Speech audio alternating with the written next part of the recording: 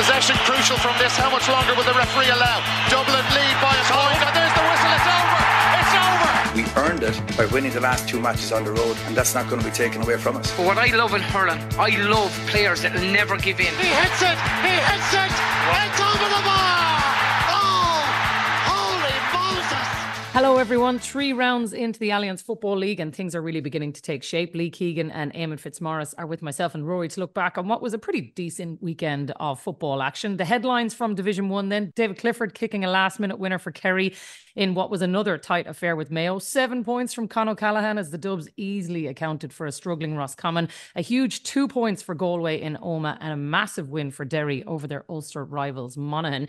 Let's start with that one in Tralee then. Probably the most exciting game of the weekend, lads, I think. And I would say, Éamonn, a lot of relieved bodies to get out of Tralee with the victory after you can't do anything other than tight affairs between these two teams. Yeah, no, absolutely, Jacqui. I think, look, Mayo would have been delighted to have got a draw out of it, or even they could have stolen it at the end because they had possession leading into that shot that Rory Brickenden had. But Kerry would have been disappointed, I would say, with a point, and they would have been gutted to have lost it because they played a lot of the football. But in fairness to Mayo, they really went after it, and particularly when they went down to 14 men, you have to give them massive credit the way they fought back. And Kerry didn't score for 10 minutes there at the end of the game until David's match-winning score. So great credit to both teams. It was, I know you were there as well, Lee. I don't know what you thought. It was a kind of a funny game in that there was an absolutely massive crowd there, but the atmosphere was quite flat.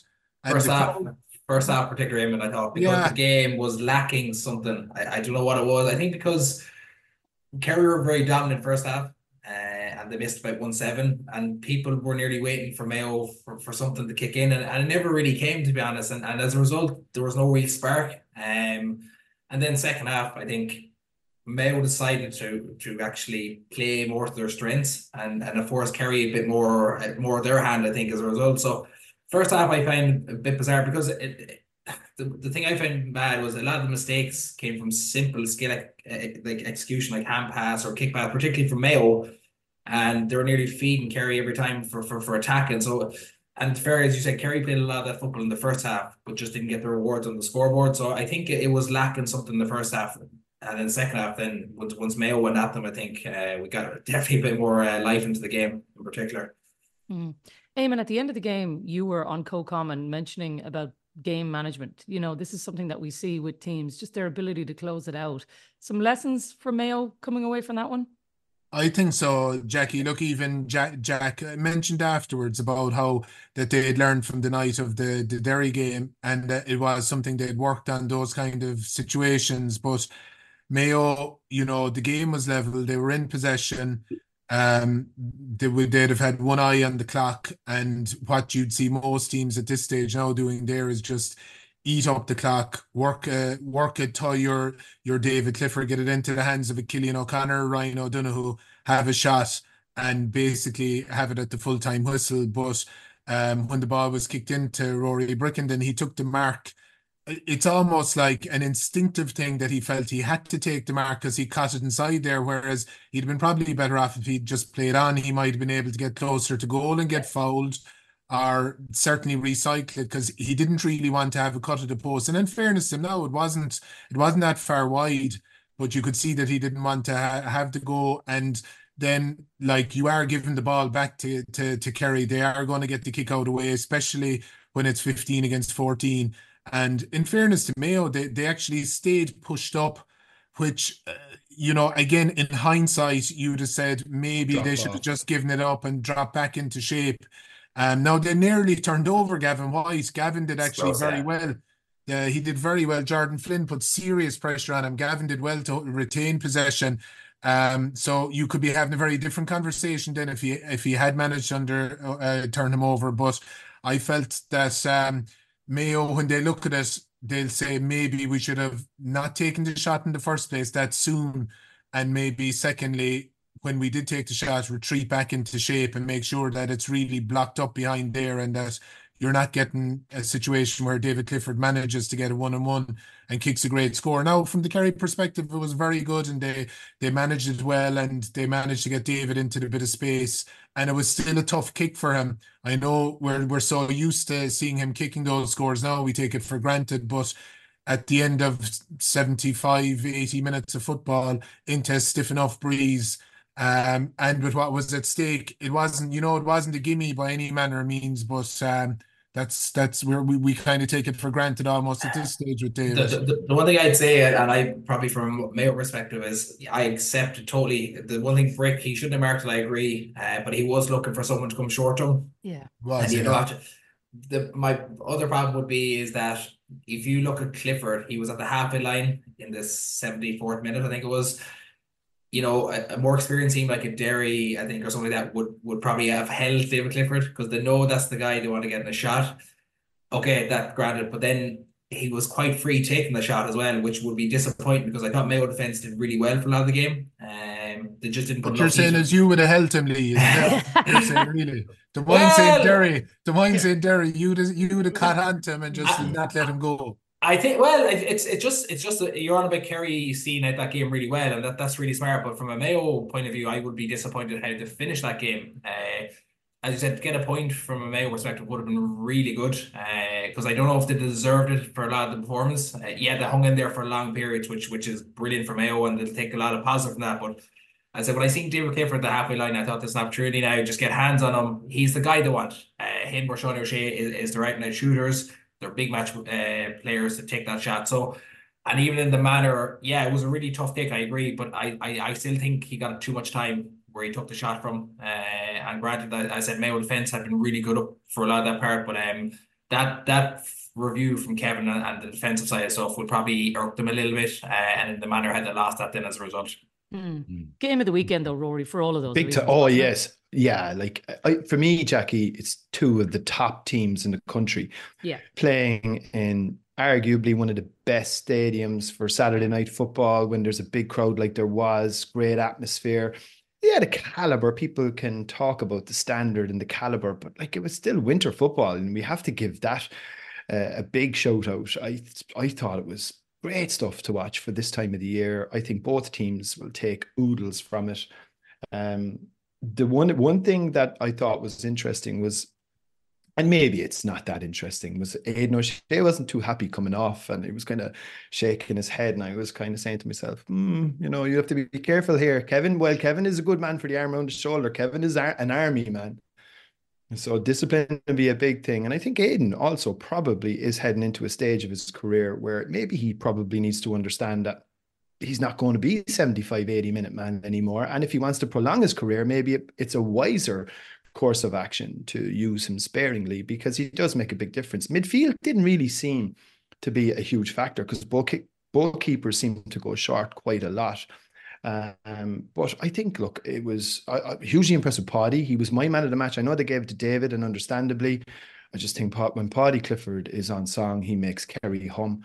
Big issue, I suppose, for Kerry's perspective really is they have a couple of issues that were they looking to try and solve. Joe O'Connor, I think, is certainly fitting into that role at midfield quite well with Diarmid. I think they'll be a good foil for each other.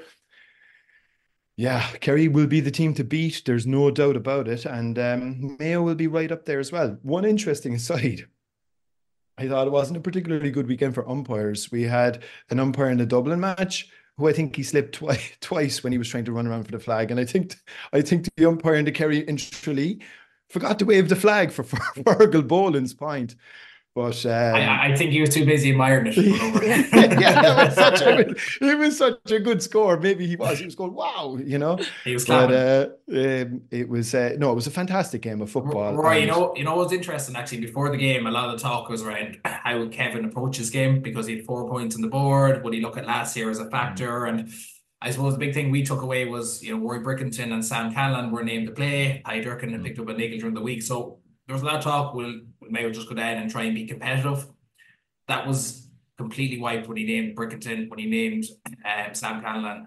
He went down there to get points. That wasn't there just to put in a performance and come away with maybe, obviously the loss, but my point was they went there to win that game solely. There was none of this talk about, and that was clear from Kevin. So I think all this talk about, last year versus this year, Kevin set us all out there at the weekend that he really wanted to win that game against Kerry. And I think as well, Jacqui, one final point. I do think Mayo have a fantastic ability so far that they've shown this year in the league to hang around games where they're not playing particularly well and still eke out, a good result, good performance. We saw it against Dublin, where I felt Dublin were maybe the better side over the 70 odd minutes. Again, on Saturday night, I thought Kerry were actually a better team over the course of the whole game, but they gave themselves a chance by hanging in there. And that to me shows a great sign of spirit and character, and the fact that they will be a big, big player come summertime. Yeah, Kevin looked, even his body language after the game suggested that. I think he'll be happy enough with what he saw on Saturday. Let's talk about the Dubs then, guys, because look, apart from the poor old umpires being busy there, I think Cora Staunton alluded to this last night, Éamonn. Seeing Con O'Callaghan in full flight, full forward for Dublin seems to be where they got good access. Now, you might talk about Roscommon's defence, which is a whole other ball game, literally, in some ways. But I think seeing him closer to the post, maybe we're getting an insight into what Dublin are looking at now. They might have put 9 on his back, but there's no way we're going to see him anyway too far from the goal this year.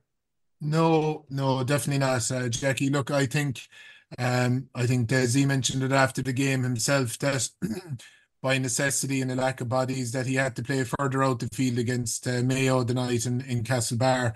But look, I think the key with Con inside is to supply him. That if it's all well and good saying play him close to goal. He has been playing close to goal the last couple of seasons, and he hasn't quite hit the heights that we know he's capable of. But he's been starved of possession. And a lot of the times he's getting the ball, he's just on the loop, he's playing little 1-2s out towards the 15 side in particular and trying to get a bit of space. But the last night we saw a willingness, particularly in the first half, even if it didn't come off 100% and he was pulled a couple of times for frees, borderline unlucky maybe. Brian Stack was clever, particularly for the second one. But, trying to mark on O'Callaghan in that situation, if he's getting a good supply of ball inside, he's very hard to deal with. And then when you have the likes of Sean Bugler playing the way he played outside and breaking the line and bringing that running game as well, it gives defences, you can't sit back in front of Con because you're going to have the likes of Bugler driving forward. You push out in Bugler and then you put the ball into Con. It's a great mix for the Dubs to have. And I think in fairness to the Dubs, the last night as well, the likes of Ross McGarry in particular and Larkin O'Dell as well. But Ross McGarry, he's been hanging around the scene now for a couple of years. This is probably his third, maybe even fourth year getting kind of regular enough starts and regular enough game time. So it was good for him as well that he played like he belonged maybe a bit on Saturday evening. He played with a bit of confidence and we saw more of what he's about. And I think that was a big positive for the Dubs as well. Yeah, I can all attest to seeing Con inside. It's a frightful prospect, but as you said, like the thing is, if he given the right delivery, and not even the right one all the time, but just give him half decent ball and you're in a one position, it's a frightful sight. It really is. And the best example in the first half, he actually stepped Brian Stack once and he did well initially, but he stepped it a second time and burnt him on the inside. That's the sign of a guy that wants the ball inside, wants to get into one positions. And I know it's a simple game, but when that's worked for Dublin, everything seems to flow as a result. He has an uncanny knack, Lee, to stop dead so quickly and turn. Yeah. And the way, like a lot of players, if they're looking to stop, they might need 2 or 3 steps to slow down, depending on your weight. And I can attest to that. It takes me a good few. Right? But like he can just stop dead, and like it just turns the defender left and right and inside out. He has just this ability to play the game in really small spaces, which I'd say is a nightmare for defenders. So it's just explosiveness he has. Because like as a defender, if you're initially stopping a forward, you're thinking, brilliant, he's going to turn back maybe or recycle the ball. And like stuff like Khan or Clifford or even Wigan, they back themselves again because they're just so good. Like, and as a defender, you can only do so much in those positions. You're kind of looking for the cavalry to kind of come in behind and help you out a little bit. And I thought that's what Dublin did last year really well in the All-Ireland final. I know we're getting away, but you need that help because you're not going to stop a Con in a one-on-one position constantly. It's just not going to happen. You could be the best defender the game's ever seen. It's just Brian Stack is an excellent player. Like brilliant defender. He's an absolute, but he really struggled because Con was just left in that one-on-one space and he got no help Saturday night. Yeah. Well, look, Dublin are moving well, which is good because Kerry coming to town in the next round is going to be a great one to watch. Can we talk about Roscommon though? And I think Davy Burke's comments afterwards, Éamonn, will have, a lot of people seem to be talking about this now. What he exactly said was, we've trained 65 times, we've had our full squad together 0 times, and that's a big problem. You can blame colleges, clubs, whoever you want, but if we want to compete at this level, then boys need to be on the field tomorrow morning. Simple as that. Is this just a frustrated manager who is letting it all out there, or what do you think is going on? Because there's no doubt about it, these comments have picked up a lot of traction, and I do wonder, is this something that's happening everywhere, or is this a Roscommon problem? There was a lot in it, Jacqui. I suppose the first thing I'd say is that people were saying about the 65 times. I presume, I'm only presuming, that if you kind of average it out at 5 times a week, which a lot of teams will be doing in terms of gym and pitch, the 3 pitch sessions and the 2 gym sessions, most teams are doing that. That's kind of going back to 13 weeks you're talking about then, and if you factor in maybe a bit of a break around Christmas and that, you're going back to early November start. I'm not sure what the official date is, but that kind of is an early November start. Like if they were only doing 3 times a week, obviously it's going back months and months, which would be bananas, but I would imagine they have been doing that kind of 5 time a week model for a good while. Is there local, Éamonn, would you think, is there local criticism that we may not know about, that they haven't got enough done pre-season in some way that he might have been hinting at? Possibly, but I'd say probably the point he was making, Rory, I'd say, was just that, can you imagine, we've trained this number of times, but we've never had our full squad together. Now, I wouldn't really consider that a big deal until championship time. To me, you're never going to have your full squad together early in the year. Even when it comes to the championship, if you've everyone together and injury free, you're doing very, very well, because there's nearly always some couple of absentees. But the only kind of one of the comments that I found a bit strange was that they better be on the pitch tomorrow morning. Like, I was kind of thinking, Jesus, they're hardly training tomorrow morning after a hard game like that tonight. Now, maybe the panel players that weren't involved in the Dublin game, they might have been doing some kind of a session on Sunday in Roscommon, but the rest of it, I didn't find it that strange. But like I said, you're not going to have your whole group together. Now, he's frustrated because of the St. Bridget's players. Ben O'Carroll, I was in Tralee on Wednesday night for the Sigerson final. Ben O'Carroll was togged off and got injured in the warm-up. So, and it looks like, I think they're saying that he could be out for a lot of the rest of the league. So that's a big blow to them. So I understand maybe why he was a bit frustrated, but I'm not sure it all added up either. I think I do agree. I think it was complete frustration, and if you look at their performance overall as well, I think that just bubbled as well. I think it was kind of rushing after the game. He's getting interviewed, and it's probably just more the hot-headedness. And Davy Burke is very open about, and we know that from last year when he's very open about his squad, about performance, about where they are as a squad. And I suppose if you take the 3 rounds they've played so far, they haven't been particularly that good. I know they got a point against Galway in really tough conditions, but they haven't been brilliant at all. Like outside maybe Enda Smith Saturday night, who was brilliant. He couldn't do much more himself. I'd say the rest are cutting for straight figures, and that's really showed with David Burke, because he's quite bubbly in interviews. He's quite happy-go-lucky. That's the first real time I've seen him really angry about where they were as a squad and where they're at the moment. You know, the difficulty is, Rory, when managers are open with the media, we all welcome it and we say it's great. But then a fella comes out frustrated after a game and says something like that, and then the reverse is going to happen. He's criticised for it. I think it's very difficult for him, because particularly in a post-match situation, all 4 of us have been involved in those where they can be fraught, where, somebody is really annoyed about what has happened on the pitch and it spills over. And on one hand, I'm saying fair play to Davy Burke for trying to be open and expressing what's going on. And then on the other side, you're saying maybe keep this in-house. You'd be better served by doing that. It's very hard to know. It's a hugely difficult challenge from a manager to try and strike that balance. And I mean, we're talking to one there who I felt was always very good. Éamonn was always very good. I think Éamonn always answered questions honestly. He never got too upset one way or the other. I think even in victory or defeat, I love Davy. I think Davy Burke is an asset to Gaelic football. He's a ball of positivity. He's a massive character. He's hugely positive. He's got a brilliant track record from his underage intercounty right into, taking over Roscommon. I'm sure at some stage in the future, he'll drift back into Kildare, and I'm sure we'll get on to talking about them at some stage.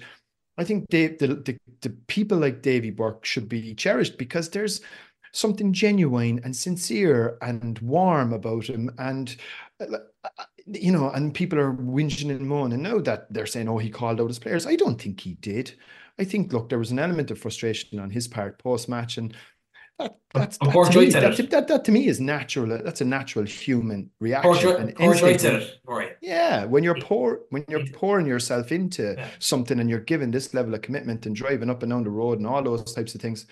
So no, look, I always felt Roscommon were going to struggle this year in Division 1. It's an extremely competitive division. I think they were always going to be in the mix for relegation. I don't think it's Davy's fault. Éamonn mentioned about the stop-start nature of their pre-preparation and the Bridget's lads being missing and potentially a lot of lads out as well with Sigerson Cup duty, and all of those types of things, I'd say, probably boiled up into an element of frustration, which we saw post-match on Saturday night. But losing to Dublin and Croke Park, 7 points in the end, I don't think that's going to define their season. They have a big game this weekend now, and I think we'll see where Mayo or Roscommon really are at, because they need to get these 2 points on the board against Monaghan in the Hyde on Sunday or Saturday. Sunday. Yeah. Because look, I suppose that's really where everything's going to come into the mix. If you take, let's say, Monaghan at the weekend, then Éamonn, another big defeat, 13 points this time by Derry, coming off the back of a 9-point defeat the previous week, albeit they got that great win against Dublin. These are the teams now who really need to start thinking about it. Those next round of games are huge, because lose another game and suddenly you are in a relegation scrap, exactly like what Rory has just outlined for Roscommon. Monaghan are in a similar situation. They are, and that game now next weekend, it is one of those 4-pointers that you're playing a team that are kind of in the same position as you, and you need to take the points off them to make sure you're going the right direction. And those 2 points in Monaghan got in Croke Park the first night are becoming more and more valuable the further on they go. They're comfortable in this position, Jacqui. They're in this nearly every year, so it's nothing new to them, and they are short a lot of players at the moment. And I know all squads are, and all squads are feeding players back in as you go through the weeks, but Monaghan are seriously short players. Plus, they ran into probably the farm team in the country this weekend that are just operating at a very high level at the moment, and are, they're playing great stuff. They're, in fairness to Mickey Hart, I think we mentioned it maybe in the first podcast of the year before the start of the league, we were saying that, if he didn't get the couple of wins early on, what would the mood music be like in Derry? But the way they're playing, and I think they've won 7 games in a row now, counting the McKenna Cup. There's a serious momentum there, so there's a great energy about Derry within Derry now, which is positive for them. And a big thing that he's done is I think Mal McMullen had a thing that Ewan Mulholland came on yesterday, and that's the 8th player to get a debut under Mickey Hart. And that was a thing that they had to do, that they had to fatten out their panel, and they had to get more players with experience, and they're doing that. So, to be fair to Monaghan, they're short. It was a bit of a hiding. When the goals went in at the end, it probably gave the scoreline maybe a slightly false reflection. But I'd also credit Derry with the way Derry are going at the moment. They're playing how good were those goals? Whoa. 3 defenders. Absolutely. I mean, McGugan's goal is one of the best goals I've seen. Their running game has to be the best running game in the country at the moment. But see, the thing with them, they go together. It's not they go in ones and twos. They are so happy to attack as a group, and the level of trust with that is immense. And it's that they did something similar last year, but like even this year again, it's that trust is saying we're all going together and we'll all defend together. It's really impressive, and like scoring 317 in Division 1 game is no easy feat either this time of year. And they are lucky as well. The fitness levels are off the charts, like crazy. But again, and I do like the point you made, Éamonn, is that it was always going to be the question that was going to put them that squad depth. And what Mickey's done, which has probably been the most impressive thing, is that he's given 8 debuts to guys now who've got game time in Division 1 that's only going to stand them well later in the year. And it won't be a question then over that kind of 15, 16, 17 player mark. They at least have the 22 players, 23 players that they can call upon because they've got this experience, got this game time now, and Mickey can trust them. That's the thing. I think maybe the last couple of years they couldn't trust some of those guys coming in because they were so bare in the squad, where now is they're getting in, they're getting game time, and they're playing really well. They look really comfortable. And what about Shavy Wigan? I mean, 11 points is just, he's carrying on that form from last year again. Like, if you're looking at elite forwards, like, he is right up there at the top bracket at the moment. He was just brilliant again on Saturday night. And Jacqui, and it's only a little over 4 years ago. And you think of it, 4 years, right? In real terms, not a long time. It's basically a World Cup cycle. A little over 4 years ago, they were playing Leitrim in a Division 4 final. You know, Garrett McKinless and Brendan Rodgers, Chrissy McCaig, they all played that day. I mean, and here they are now, the #1 ranked team in the country as things stand. It's some transformation. They've undergone a couple of different management iterations in the meantime, but I think it speaks volumes of the squad and the character within the panel of players that their trajectory just keeps going in one direction. And it's but they're so happy to about winning Division 1. They're not shying. They're going to go after this league in a big way, aren't they? Yeah. They're not shying away from it. And Mickey made that clear. McKenna Cup, they want to win Division 1 or go as far as possible. So they're making no bones about it. They want to win every competition. And I was listening to Conor Glass' interview a few weeks ago. Exact same conversation. They want to be as competitive or as close as possible to winning everything. And I thought it was refreshing to hear from a player, especially of his caliber as well. Yeah, well, it's working for them, that's for sure. What about some of the other teams that are chasing them? Because no doubt about it, Éamonn, this weekend, Galway needed the points. They got them. Huge win for them against Tyrone and Omagh, and fully deserved as well, based on what I saw. Yeah, it was a kind of a gritty win. They grounded out, Jacqui, because it was a kind of a strange game. It was, you know, it didn't seem to have a huge pace to it, and both sides were defending in mass numbers. They were attacking kind of slowly. There were some highlights. I thought Niall Morgan was outstanding for Tyrone. Superb. He's like a quarterback. Lads, he's definitely like, look, we've always admired him, and he's a good goalkeeper, but he seems to be taking his general play and everything he's doing, from saving to kick outs. He's saving points. He's saving points now as well. Yeah. And the little chip through as well was just he 2 points, 2 assists, a goal save, and he plucked one that was going over the bar. Like, he was just. And the point he got in the first half where he drove through the middle, like, that was. He was inside the 21. He was half thinking a goal. He was half thinking a goal. There was.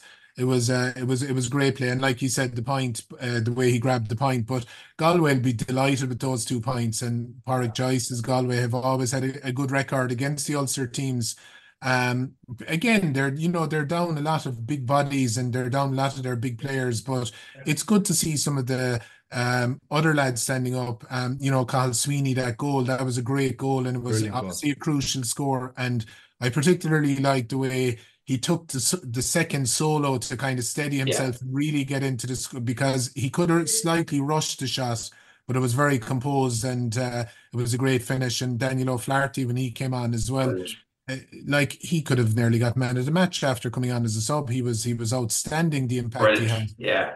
So it's no coincidence though Sean Kelly came on at the 49th minute. God, it looked so much more comfortable. I felt just his presence in that team, and I've been echoing it for a year now, that he is the leader of that team. He is the best player for me by a long way. Just everything about him is just so good. And another guy that I don't think gets touted enough for Galway is Johnny Heaney. Superb. I thought he had put a brilliant shift in there. So they kicked 2 brilliant points in the second half, and from start to finish, I just thought he was everything that kind of emphasised what Galway needed. And I was very harsh to Galway, particularly in round 1, because that's not how I would associate Galway over the years. We played them in any game. It was always super competitive.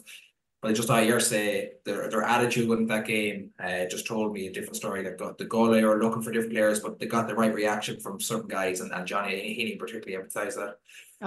Even the dirty ball that he won yesterday, Lee, is something that we haven't seen from Galway yet this year. They just did not look like they were up for the fight. But yesterday, they just looked like a different beast altogether, which is good, because I think Pádraig Joyce probably needed to see that from them. He was getting to the point where he was getting frustrated. He wasn't getting enough from them. Yeah, well, I thought it was fascinating, even his interview after how he called like Kieran Malloy for his performance and how flat he was, and he said he gave him 5 minutes after second half, and he whipped him. He just said he wasn't doing enough for him, and that's a sign of a guy putting pressure on his players. So, to be honest, as much as we want to have a rivalry Galway, I think it's really healthy them competing at a really high level because, as I said, I would have challenged their leadership from round one and even round two. They got a draw, I know that, but to see the likes of Daniel Flaherty, Johnny Healy come back in and play really well, Paul Connery has to put in a good shift, Sean Kelly come back. Now all of a sudden the talk has swung from poor old Galway and where they are now. All of a sudden they've picked up 2 points, or they're 3 points now. They can start planning better for the year ahead now, and to get the likes of Shane Welsh back, to get the likes of Comer back, Killian McDade. You're talking elite players for Galway that makes such a difference to their All-Ireland potential. It's not just league. So I think yesterday, I think Pork probably really put the pressure on those guys yesterday, and I think he'd be delighted with the reaction, but also that dirty ball, the sticking their heads in where they weren't seeing that in the first 2 rounds. So things are looking just a little bit brighter for Galway as a result of yesterday. Yeah, they picked up 2 points. They picked up 2 points, Jacqui, but they picked up a couple of key injuries again as well. And Matthew Tierney specifically is like, that's the only worry that, you know, he seems to be getting a couple of lads out of the treatment room, and they seem to be passing a couple of other lads on the way in. Now, look, but the modern intercounty game may be, because of the condensed nature of the fixtures, it's probably going to be the case where you'll never have a full deck to pick from all of the time anyway. I mean, we mentioned Dublin. One player who came on for Dublin actually was Brian Howard. He had an extremely bad injury. He was out for an awful long time. It was good to see him back, but you kind of get lads back and you might lose a couple of lads, and maybe that's just the way of intercounty football. But Matthew Tierney getting, no, we don't know how serious that is, and obviously it'll come out in the wash in the next couple of weeks. But yeah, that would be the only. But it's definitely muscle injury there. It looked like a bad hamstring. Just the way he went down clutching his hamstring, because he seemed to put a lot of force into that kick. And as a result, we weren't talking about Matthew Tierney's injury. We were probably talking about Niall Morgan's brilliance as a result from that 45. You know, so it was a funny old kind of episode. But hopefully it's not serious. But he is a big mainstay player for those as well. Yeah, fingers crossed he'll be all right. Let's move on to Division 2 then, lads, because good to see Hugh McFadden back on the pitch. Speaking of people who were coming back, so for Donegal, 3 wins from 3. Even getting him back on the pitch, the positives just are not ending for Jim McGuinness, Éamonn. He's got to be in a really happy position. The way that they're playing, the scores they're putting up, 216 again this weekend, another big score, because I think he's always said, we're not trying to win Division 2, we're just trying to build a group of players. He has to be happy with what he's seen so far. He is, and I thought his comments afterwards were interesting, Jacqui, from the point of view, he spoke about the Fermanagh goalkeeper Ross Bogue, how he troubled them, and I know Darragh O'Boyle got a great goal and he lobbed him and all of that, but I think what Jim McGuinness was getting at was that by Ross Bogue coming out the pitch, because he's an outfield player for his club, Donegal had to kind of adapt, and they weren't able to press as high as they had been in the other games, and they ended up, especially in the first half, they ended up playing with a lot of bodies behind the ball and sitting very deep and trying to hit them in the counter-attack.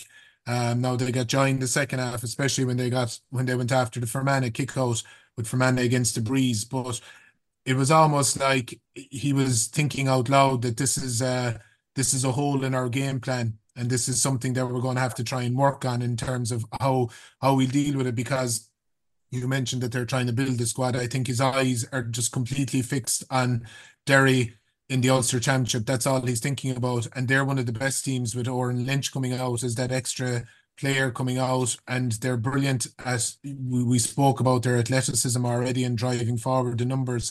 So that's really going to test the Donegal press.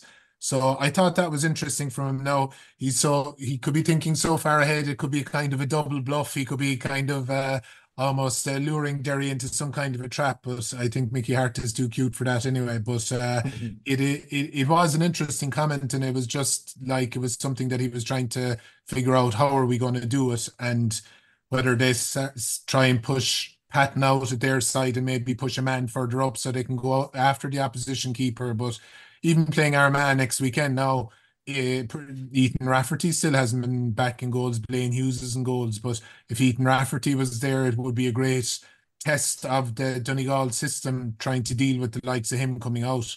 Did answer your question then, Éamonn? Yeah. The thing is, though, he generally does have the answer to these questions, though, Lee. Like that I think that's what's most fascinating about Jim McGuinness. One is that he wasn't asked about that. He brought that up himself. You know, he was talking specifically about, here's the things that I learned, you know, and that's what's always fascinating to listen to him, because he's constantly thinking, how do I change the game? How do I change the game? And he's doing it. For sure, he's changed the whole persona in Donegal within how many months, you know, their whole attitude towards football, in contrast this time last year, like he basically is the Messiah in Donegal. He has them eaten out of his hand. Whatever he says or whatever he wants, they will just do it for him. And that's just a sign of a trust they have within Jim McGuinness. But I'd say his brain does be exploding of different ways of looking and discussing. And I do agree. I thought it was fascinating. That was the first thing he kind of brought up post game was around the keeper, and not around their wheels performance or how they're playing or looking at points. It's how he's wired. But I think this weekend will tell a tale in terms of Donegal. They're going to meet an absolutely ferocious Armagh team at the weekend.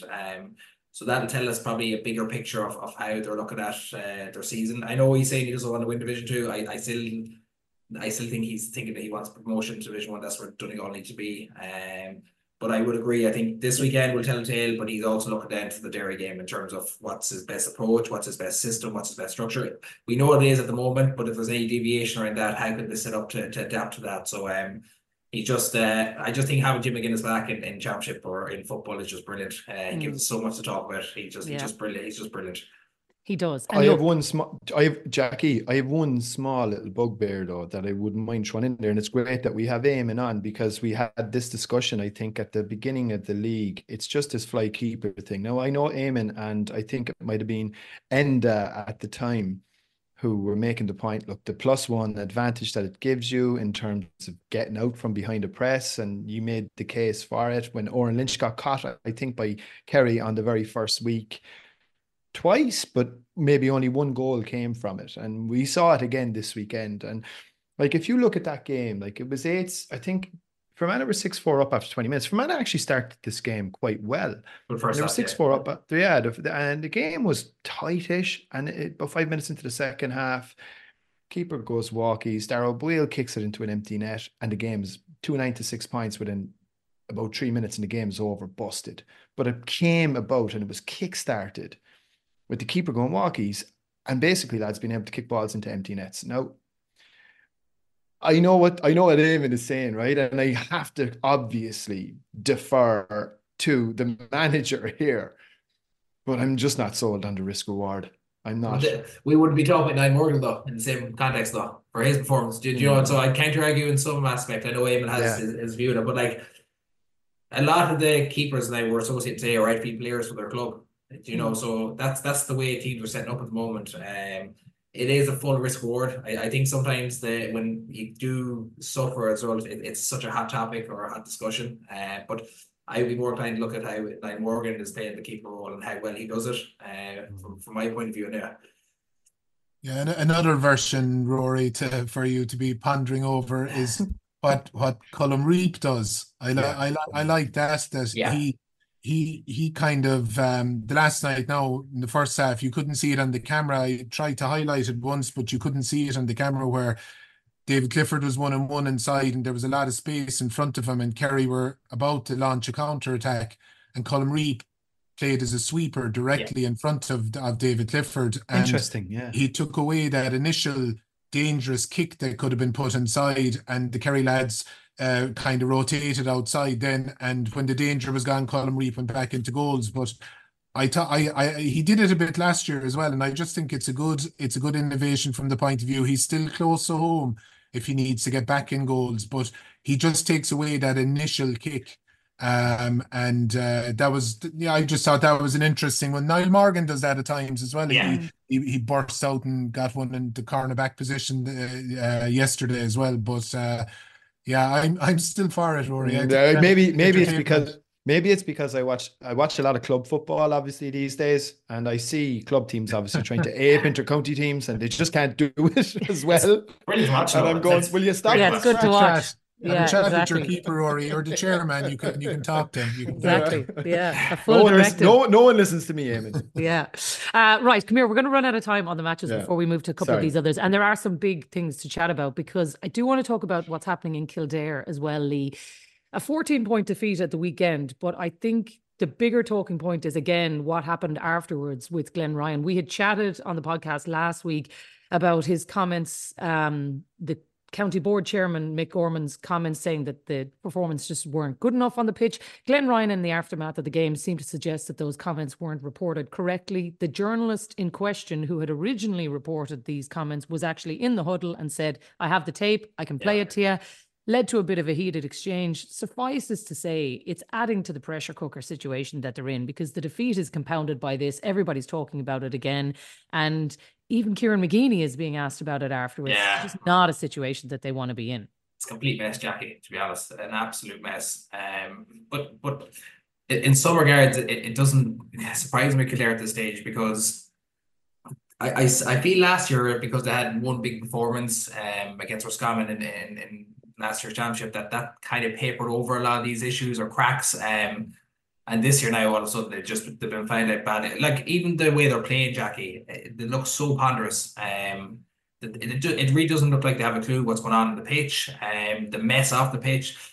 It's sad to see because Kildare, again, we talk about the population they have and the success of 20s. It's not kind of coming through as a result. And it's a shame because, I don't know, someone made the point, is this just a result of the dominance of Dublin for so long that now they just don't really care? I don't know anymore, but like even that whole mess now with Glenn Ryan blaming a reporter versus, like, you're on about airing out dirty laundry. That's the kind of stuff you don't want to be coming out. You know, your county board and your manager need to have some tight relationship around what's going on or control. And I just feel now that it just me versus him or them versus them again. It's just too messy from my point of view. And as a result, results are atrocious, performance is atrocious, and it's not great. It's just not good from what's meant to be a top tier team. At the moment, they're so subdued in terms of what they are, in terms of performance, in terms of what they're looking at. Clarity seems to be non-existent as well. So I'm very disappointed with the whole headlines this morning on that side around the whole Kildare issue, to be honest.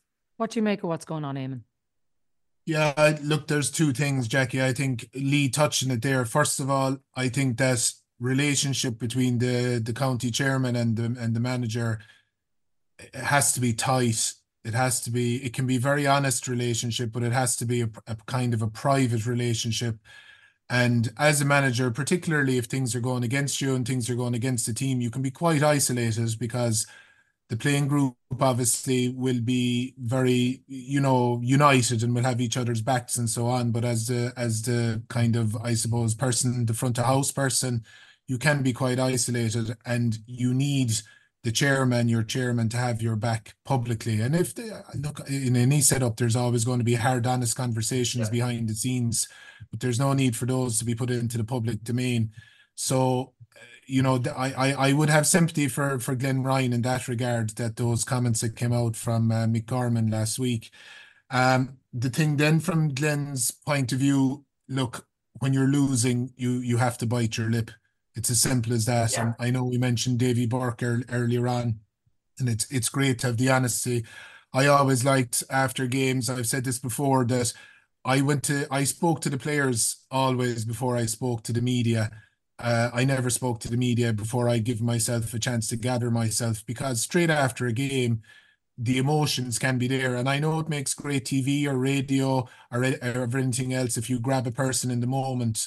But from the manager's own point of view, I think they're better off if they give themselves a minute and give themselves a beat just to gather themselves. But for Glenn, to be going at fellas inside in a scrum of journalists at the moment, when you're losing games, I understand where it's coming from. I understand why it's happening, but it's not helpful to either himself or to the group. And if he had a beef with that journalist, pick up the phone or have a chat with him privately. But certainly when everyone else was there, I didn't think it was a great look. And it's just the position they're in at the moment. They need to get a win and they need to get a bit of positivity back into the setup. But morale is low, they're in a hard place. But if you take it though, Rory, the difference there between what's happening, I would say Kildare and Cork are in a very similar position here, right? If you listen to John Cleary's comments after the games, it seems like he's taken Éamonn's approach. He's gone in, he's had a chat with the lads, he's come out and said, look, we weren't good enough. We've backed ourselves into a corner. We've put ourselves in this hole and we are the ones who are going to take ourselves out of it. And listen, it might just be idle talk, but it seems to me like two of these teams could still end up going down anyway and playing in Tailteann Cup. But I do think I suppose your feeling outside of how you're viewed is like the only people who know what's actually happening are the people who are in the dressing room, and they are the most important ones to get this message right to. Yeah, and I think John Cleary should be ringing Glenn and saying thanks a million because you're taking the heat right off me at the minute. The funny thing about Kildare for me, look, we don't know what's going on within their senior men's inter-county setup.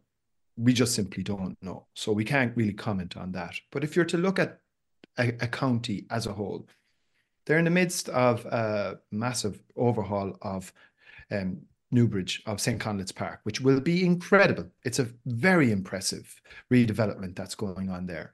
They have made huge strides at underage. Talk about Dublin dominance. Well, that's not on an underage level. Kildare have given Dublin plenty of it at minor and under 20. They're the current under 20 champions. Naas CBS have been very consistent at Hogan Cup level and Leinster colleges. So they're producing players year on year. They've made huge strides in hurling. They've made absolutely massive strides in hurling as well. So if I was standing back, I'd say, the global picture in Kildare as a GAA county is largely a healthy one. What's going on with the men's senior inter-county football team seems to be an acute case. And there does seem to be something amiss.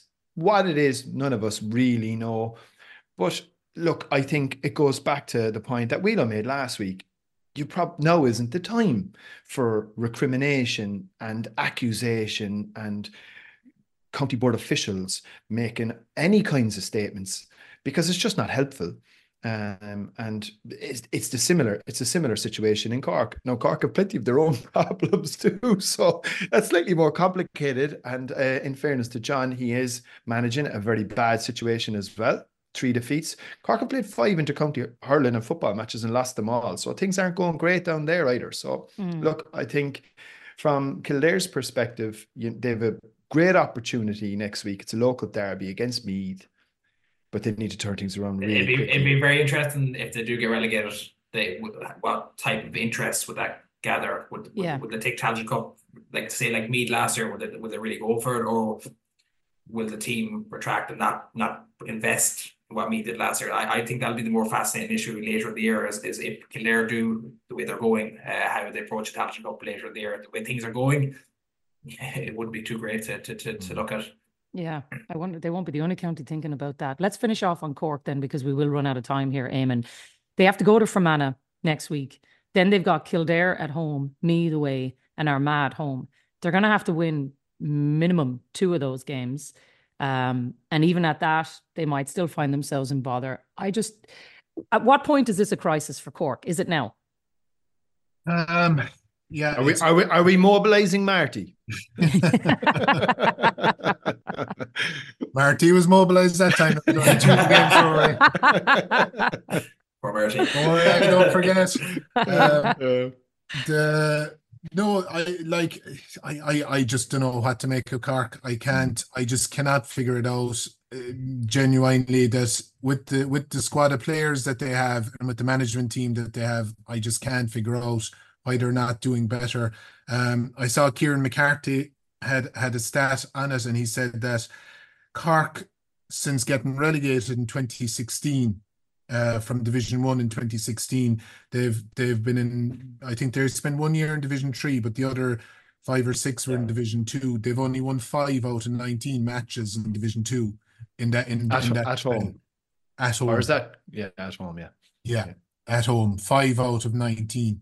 So I mean that's like we're constantly waiting for them to come, and we're kind of scratching our heads, but there's a persistent pattern there over a period of time. So you're right, Jacqui. Look, the one thing that's in their favour is that those teams, Fermanagh, Meath, Kildare, Armagh's a different kettle of fish. They're going well and they're at the top end of the table. But those other three teams are teams that they can kind of pull into a relegation battle with them. But that's where they're at. They're in a relegation battle. 100% it is, yeah. I would say Cork, or no, as bad as Cork have been. I think people here forget how good Cavan have been in Division 2. Yeah. Oh, absolutely. So you're looking at the trajectory of teams and where they're going, and I'd be like you, Éamonn. I can never figure out Cork, and I don't think I'll ever will, to be honest. Similar to Kildare, I just don't know what it is. It's very hard to pinpoint, but if you're looking at the opposite then way, Cavan have been absolutely brilliant in Division 2. We're lucky against Donegal, probably lucky enough and then at the weekend to get the result, but they got it. A lot of people were wondering how Cavan would react in Division 2, and they had a fucking brilliant performance of Paddy Lynch, who kicked 9 points the weekend. I think Cavan are really riding at the crest wave. And to be fairly, even the game that they lost against Donegal, they only lost by a point. They were excellent. Yeah. So I do think sometimes we nearly focus too much on the Cork Kildare and how bad they've been. But then you look at the likes of a Cavan, who's back in Division 2 under Raymond Galligan, first year in charge of them. I think that's a brilliant story, to be honest, and one that they're really, and it's probably great for them because no one's really talking about them too often, but they're getting results, they're getting performances, and it's a sign of a brilliant team that's doing the right stuff. Maybe Cork and Kildare could look at that story in some way and see what's going on or what's been done right there. Yeah, look, we have to make we didn't get the win, Jacqui, so we'd have to make do with a BAFTA this weekend. It's not a bad it's not a bad trade-off. We're we're a multi-purpose county, and a great speech, to be fair. Yeah, fairness. Excellent. Look, lads, we're gonna have to leave it there. There's just so many stories to get to there. So huge win for me as well this weekend. We will talk about them on the podcast on Thursday as we look ahead to the weekend. But Éamonn, Lee, thanks a million for being with us, and to everybody listening, have a great weekend. Enjoy wherever you're going. We'll be back on Thursday to look ahead and preview everything that is coming at you. We'll talk to you then. There's the whistle, it's over.